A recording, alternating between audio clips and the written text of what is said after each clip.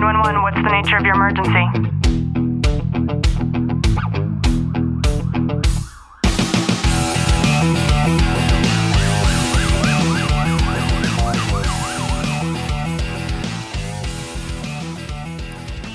Welcome back to the Tactical Living Podcast. I'm your host, Ashley Walton. And I'm your co-host, Clint Walton.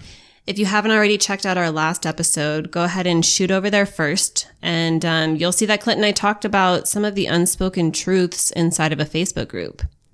And for today's episode, Clint has no idea we're about to talk about this, but I thought we could talk about some self-discipline and how little of it I believe that we have in our lives, and some things that you, as you listen to this, might be able to do or to change in your own life in order to become a better person, in order to optimize and to ultimately excel.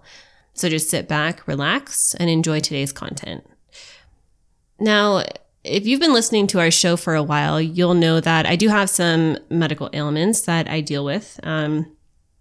Without getting too descriptive, it's something that I've learned to maintain and self-manage because I believe that conventional medical management has truly failed me as a patient with regards to what it is that I have to go through. And the last time that I did seek medical treatment was when I was told that I needed to take 10 pills every single day, one of them being a sedative, to which I refused, and to which my provider turned to me and said, "That is just your way of telling me that you are still young." By Felicia. Mm-hmm. And the reason I'm explaining this is because I woke up today and I know whenever physically I'm not in alignment, and today was just one of those days for me. And so I told Clint, I usually drink my coffee with just cream, and I told him not to put any cream inside of my coffee today. And it started to feel worse and worse. And I just decided, you know what, I'm going to take a time out from food. I just need to recalibrate myself, and I need to just press the reset button on things. And I know we've touched on this a little bit, but when it comes to the whole fasting diet fad, a lot of people do it to lose weight and things like that. And not a lot of people consider the health benefits of just being able to reset everything. And for me, I know how sensitive I am to chemicals, to food. I'm the pickiest eater that you will ever meet.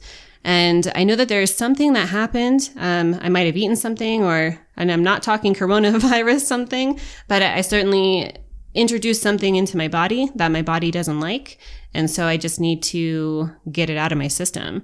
And I know there are a lot of different modalities, ways to be able to do that. But what feels right for me right now is just pausing and allowing myself to do a self-assessment of what I deem appropriate for myself and my own body. And that means just to take a break from food for a while. It can be very dangerous when somebody decides to do that long term. One of the biggest, pending that an individual does not have any pre-existing medical conditions, is not having enough minerals in your body. Sodium being the number one. We have to have sodium. Even our horses out back, they have salt licks for the same exact reason. And that's another important thing. I mean, we're very similar in the way that our bodies and our construct and the nutrients that we need in the way that we're able to function. And so, yeah, it was just something that I knew this morning. I've been thinking about it, and I'm just going to do a course correct. I'm drinking some ginger tea. Clint offered me some kombucha, which I respectfully declined because I just want like the clarity. I just want to be able to allow myself to sift through things and to filter everything through my body. I don't think that it's going to be easy. I've certainly I've certainly not eaten for great lengths of time in the past, but nothing like what I have in my mentality right now, just some trial and error. And the biggest thing for me is just paying attention to our bodies. It is our 12-year anniversary today, and Clint got me an Oura ring. If you don't know what that is, go ahead and check out Oura.com. We are not sponsored by them. We are just huge advocates because it is one of the highest technological devices that you can wear on your body in terms of tracking sleep, performance, activity, things along those lines. And I know that by looking at my own stats for the past couple of days, it's not up to par with what I know is me as I function at an optimal level. And yeah, I'm just going to kind of pause and listen to my body. I think in the world that we live in, especially in today's day and age, we don't take enough time to allow ourselves the grace to just listen to ourselves. We don't do these self-assessments nearly enough. And I mean, I believe if we were able to tap into that homeostatic nature, there is literally a manual sitting inside of us at any given moment, and yet we don't allow ourselves to be able to open it up and take a look at what's inside. And it certainly takes a lot of practice to be able to do that. We've spent years and hundreds of thousands of dollars being able to learn the skills that enable us to be able to do these self-checks and then to teach them to other people. And I think for me, getting so caught up in the nuances of sharing and providing value to other people, I can become very complacent in not doing that for myself. And today was just one of those slap in the face kind of wake up calls. And I'm not ignoring it. And as you listen to this, I'm sure some of this has to sound familiar. There has to have been at least one point in your own life when something in your body just didn't feel right, be it a physical trigger or even emotionally.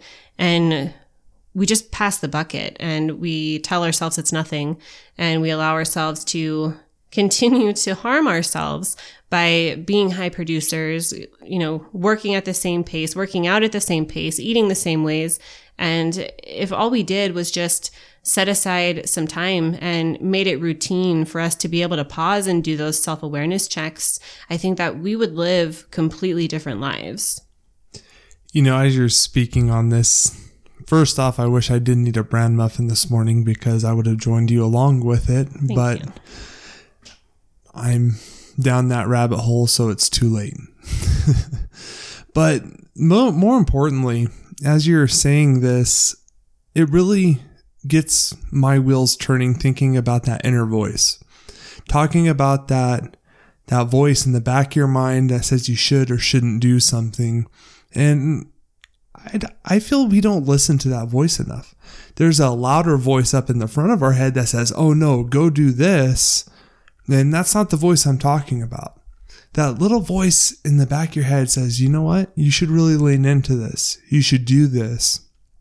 Because that's normally what's telling you to listen to your body. That's that almost kick in the ass that you need. But we're so used to drowning it out with that voice in the front saying, well, that Snickers bar sounds really good right now. So just forget that other fucking voice and eat a Snickers.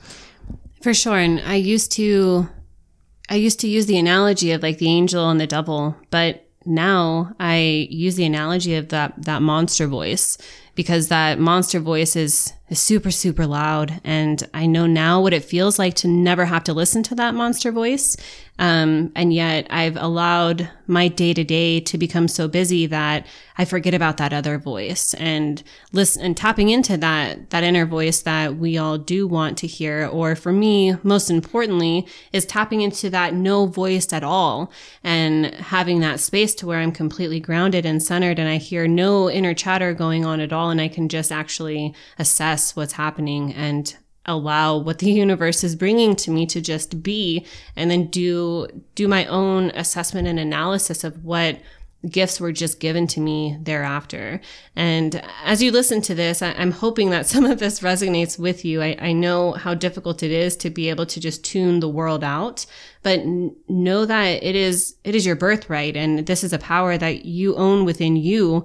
And I think that if we're all able to just tap into it, even to the effect of just a little bit every single day, even if we did it for 5 minutes every day.